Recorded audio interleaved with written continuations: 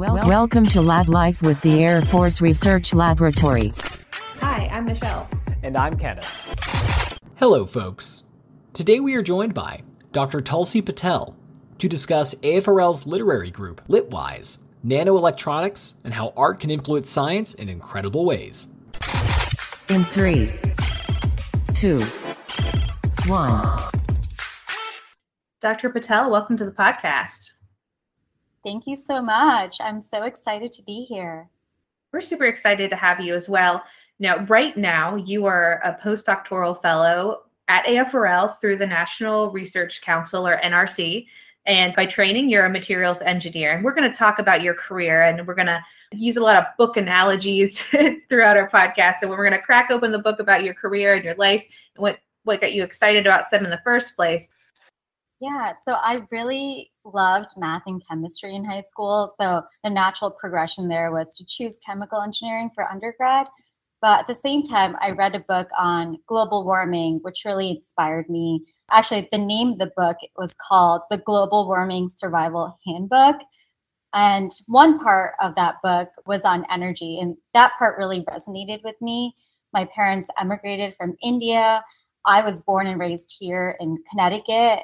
And I was constantly reminded of the scarcity of water and food and electricity in other parts of the world. And, this was how I was going to make it a better world. But, it didn't really hit me until I lived abroad. I had the privilege to live in Italy and in Korea. And you're limited in your power consumption there. For example, I lived a whole year in Italy and a whole summer in Korea without a dryer. And laundry day was very onerous in my opinion, but just those little things, we realized that here in the US, there's so much energy availability in other parts of the world. Even if it's not a third world country, it's still limited in some ways. But so we have 7 billion people on this planet right now. And I believe it is our duty as one of the most prosperous countries in this world to provide all of humanity a means to thrive, which requires meeting energy demands through clean energy breakthroughs and, of course, transformational policies. So getting governments to commit to protecting the planet. And what's interesting about this, too, is that it could drive you from such a young age. So I'm curious, along your journey, we're going to kind of build up towards your undergraduate. Did this guide any of the classes you took in high school? Like you're looking for more environmental sciences, things like that? We weren't really offered those types of classes. I took all the AP sciences, math, of course, English, because I loved reading. But I think it was really in undergrad where I got to explore that more. I concentrated in environmental engineering, which I got to learn about clean water, clean air, and how those things affect our daily lives. I had 3 wonderful opportunities to do research as an undergrad. My first experience was at Penn State through our research experience for undergraduates program. It's an NSF program where I did quantum mechanical modeling called density functional theory, DFT, of lithium sulfur batteries. So I went into the experience. I was a sophomore. I just graduated and I knew nothing about Schrodinger equation or wave particle duality, all these basic concepts of quantum mechanics. And those concepts are so important to understanding a lot of these research endeavors. Quantum mechanics specifically describes physical properties, the interactions at the atomic and subatomic level. So you can actually use or potentially use quantum mechanics to influence energy or storage or batteries. What is like the end goal of this study? So the cathode in the lithium sulfur batteries was magnesium oxide. And you can dope it with different materials, different atoms, and change the properties. And that's at the quantum level. So at the atomic level that you're changing these properties, and it influences basically how the device works. And mind you, I took quantum mechanics in Italy 2 years later in Italian. So it was a whole other level of quantum I had to learn. But it's been so crucial to actually almost any research project I've done since. Well, having that worldly view had to be super cool, though. I imagine getting the chance to be educated in Italy, and like you said, even living in Korea. Did this push any boundaries or open your mind to different outcomes here that you may not have reached in the U.S.? Like, what kind of like findings, I should say, did you get from a more worldly education? Yeah, I had a unique opportunity to be selected and participate in a master's exchange program between Politecnica di Milano and University of Connecticut, which focused on energy sustainability. So besides being immersed in this incredible Italian culture, some of the things I observed were equal presence of men and women in my classes and also the research group. At UConn, there's 8 women in a class of 50, 60, and then I was the only female in 2 out of the 3 research groups. So that really broadened my perspective on gender equity in the sciences. Additionally, in lieu of written exams, we had one final oral exam for each class, which you didn't necessarily pass the first time or the next couple times either. So this really taught me attention to detail and really being able to remember these concepts and applying it to complex research problems. And then finally, this experience taught me the intersection of art and science and how much the Italians valued it. I just recall there was a discussion on colors and shapes of photovoltaics that would be integrated into windows. It's really hard to control those things when you're building a device, but the art department was really interested in the aesthetics of integrating science into everyday life. We, of course, have a term for this now. It's called STEAM, science, technology, and engineering, art, and mathematics. But that concept 10 years ago was incredibly new for me. And I'm curious then, so with this education, with especially adding the art of science, what does that really mean to you, especially learning in Italy? Like, what makes the confluence work together? Many people, until STEAM was really established, just called it STEM. So how does art fit in? I think just from a young age, you're taught to appreciate the arts equally to the sciences, which maybe it's not as true here. I mean, of course, I love music and movies, but people don't appreciate the arts as much. And Italy has so much of a history in the Renaissance that it's very integrated into their lives. They have to know Dante's Inferno, inside and out, as well as learning these very difficult topics in engineering. So being well-rounded in Italy is just a way of life. Whereas here, you are good at one thing or the other, and that's where your focus is. Yeah, and that's something really beautiful to touch on. Because, I mean, thinking about Dante Alighieri and others, like I visited the tower when I was in Florence. I mean, it's so cool to think about how these stories, many people who were doing research, especially in the Italian Renaissance, were artists or artisans. So it's the idea of like, okay, I'm going to mix a new type of paint, or I'm going to be making this beautiful sculpture, or furthering that, I'm going to write a story that makes commentary and can drive people to try to solve other issues. There really was, I mean, there was a marriage of both. It really wasn't separate in many ways. And that's something I think a lot of people today can really enjoy more. It's like, hey, if you dive into this and maybe approach it from an artist angle, you may see something that maybe a clerical, clear-cut engineering way could have missed, and you need both. So I agree, having even a more well-rounded view can really change the way you approach any problem. Right. And you think about Leonardo da Vinci and his approach, right? I mean, he knew how to bring the two together, and he was both a brilliant scientist and an artist. So something we'd be remiss to touch on is, with all of your studies, the amazing work you did internationally, you had a passion for photovoltaic cells. Can you talk about what those are exactly and how they tied into your studies? Yeah, so in undergrad, I had an opportunity one summer to work on dye-sensitized solar cells. In these solar cells, you have a semiconductor. In my case, it was titania, TiO2, which is in everything from our powdered donuts to white paint. Anything white has titania in it. And that semiconductor was coated with some sort of dye. And so photons would hit the dye, electron would be transferred into the semiconductor, and it would essentially create a current. So a basic concept of a solar cell is that sunlight, more specifically photons in the UV, visible, and near IR, can create direct current in a class of materials called semiconductors. When you add an impurity atom called a dopant to a semiconductor, we can create excess holes on one side and excess electrons on the other side. and then create what is called a p-n junction. One ubiquitous semiconductor material is called silicon. So there are, of course, many types of materials used for solar cells, including titania for dye-sensitized solar cells, which was the topic of my master's dissertation in Italy. Well, it sounds like there's a lot of moving parts to make it work, but when they're all working together, then as actually produced, it should take the energy of the sun, give it to us for energy. So, I mean, I didn't realize how many steps or parts went into it too. So were your studies looking how it worked or how to improve it? Yeah, so it was very material science-based research project. So it was focused on creating the titania semiconductor and creating more surface area. So we want the dye to be in more areas. So we have more photons hitting that dye and the electron being transferred into the semiconductor and of course coming out. So really optimizing the hierarchy of how the semiconductor is grown.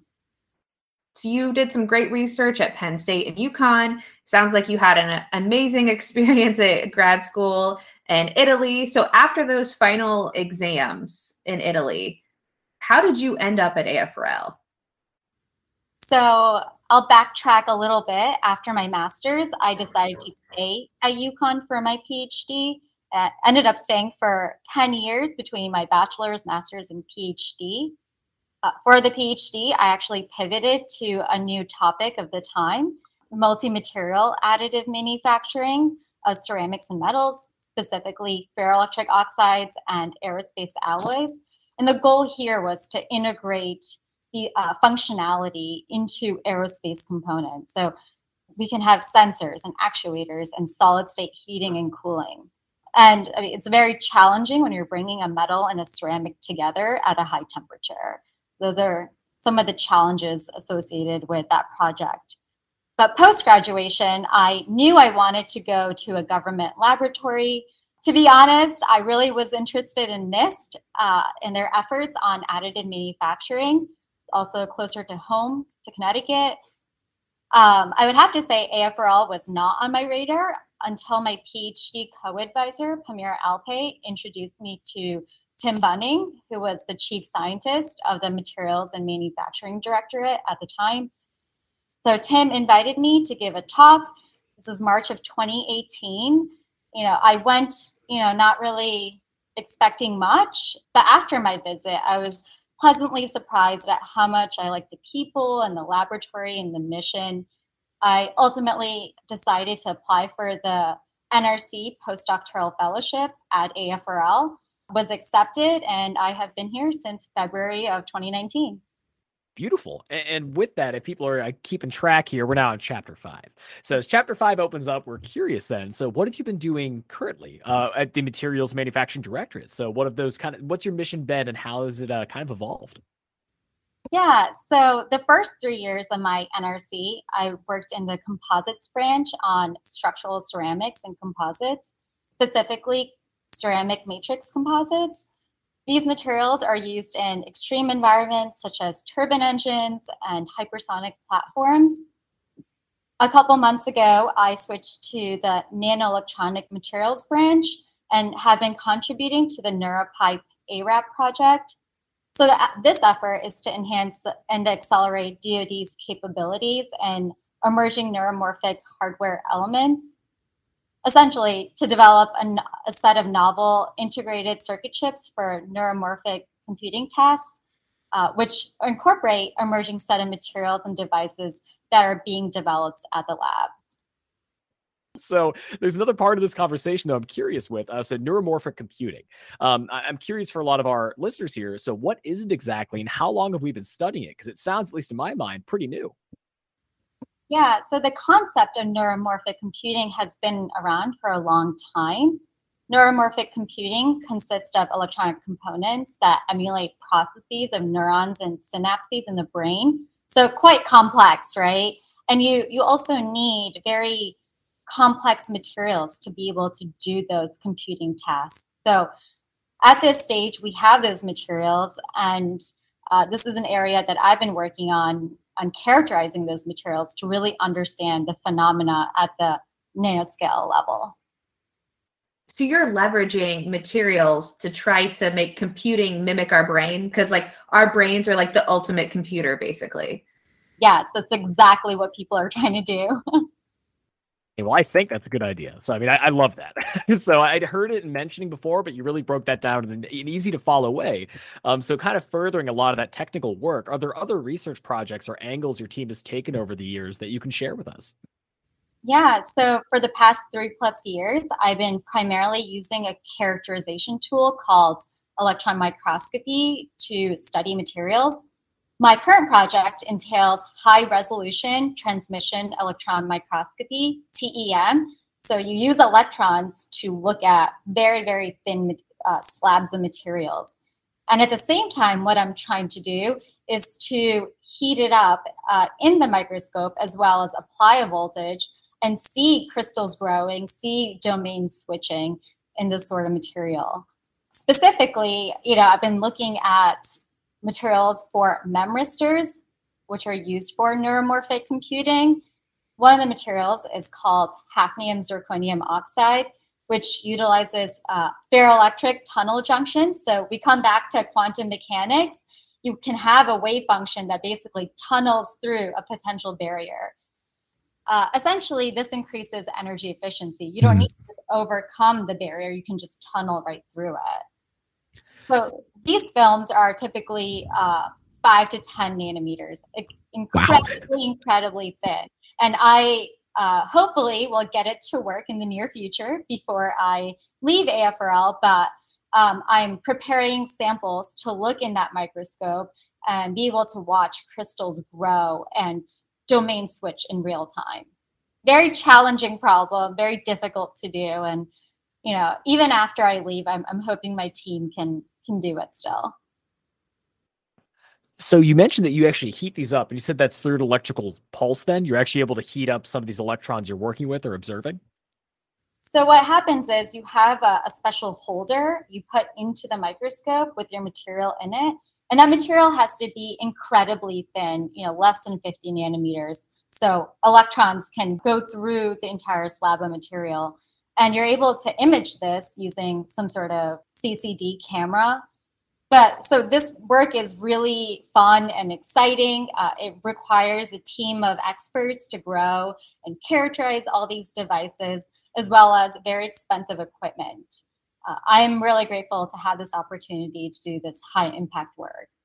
Of course. I mean, as we know, we're kind of establishing here that AFRL really has one-of-a-kind facilities for this and one-of-a-kind materials to work with, and of course, these machines that can make it possible. And something an angle I want to hit here, because the quantum world is just so much fun. But as you know, working in it, a lot of the principles of quantum mechanics do not correlate to macro mechanics. They're almost in flux and sometimes in contradiction. So how do you, is there any interesting things you have found working with that? Like, there's got to be some workarounds to make sure that the micro, or I should say quantum, works with the macro. Are there weird things you've noticed during your research? Like, hey, when I shoot a particle this way, it goes the opposite from what we think, or anything wacky like that? Yeah, so a lot of the properties that we see at the macro level really change at the nanoscale level. So essentially, with this material that I'm working with now, we want to have a thing called negative capacitance, right? That's a very abstract term, negative capacitance. But essentially, coming back to tunneling quantum effects, you're really extracting those properties that just cannot happen at the macro level.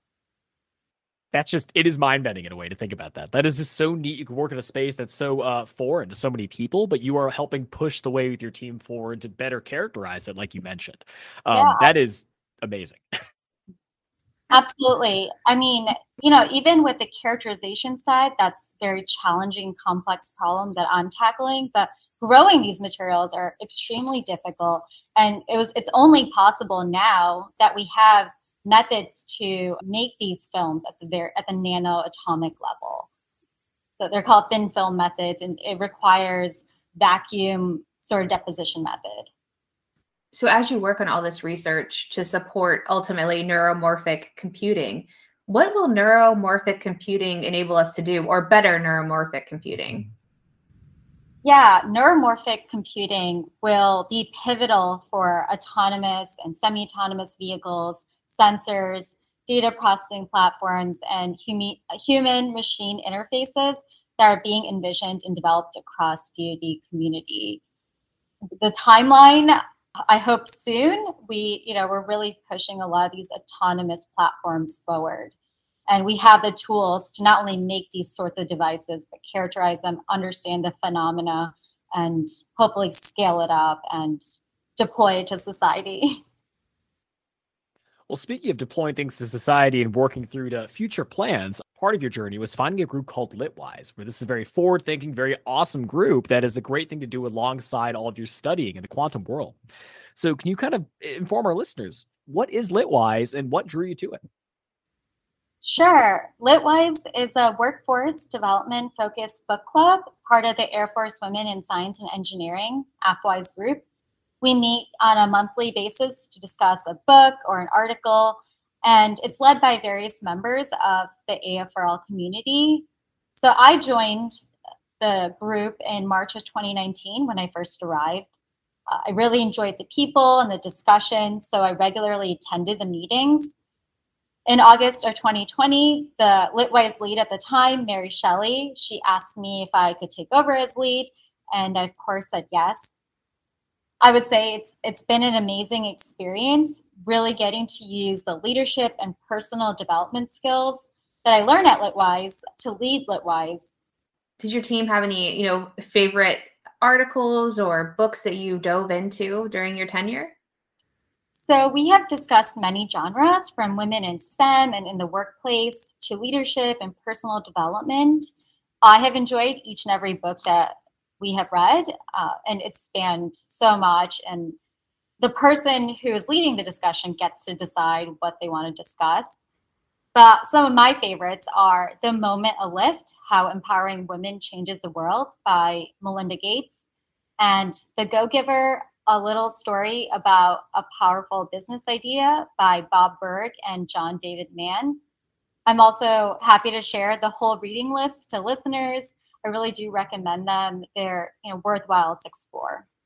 But again, folks, you want to stay tuned to make sure you're able to at least take part or at least read alongside Tulsi and the team.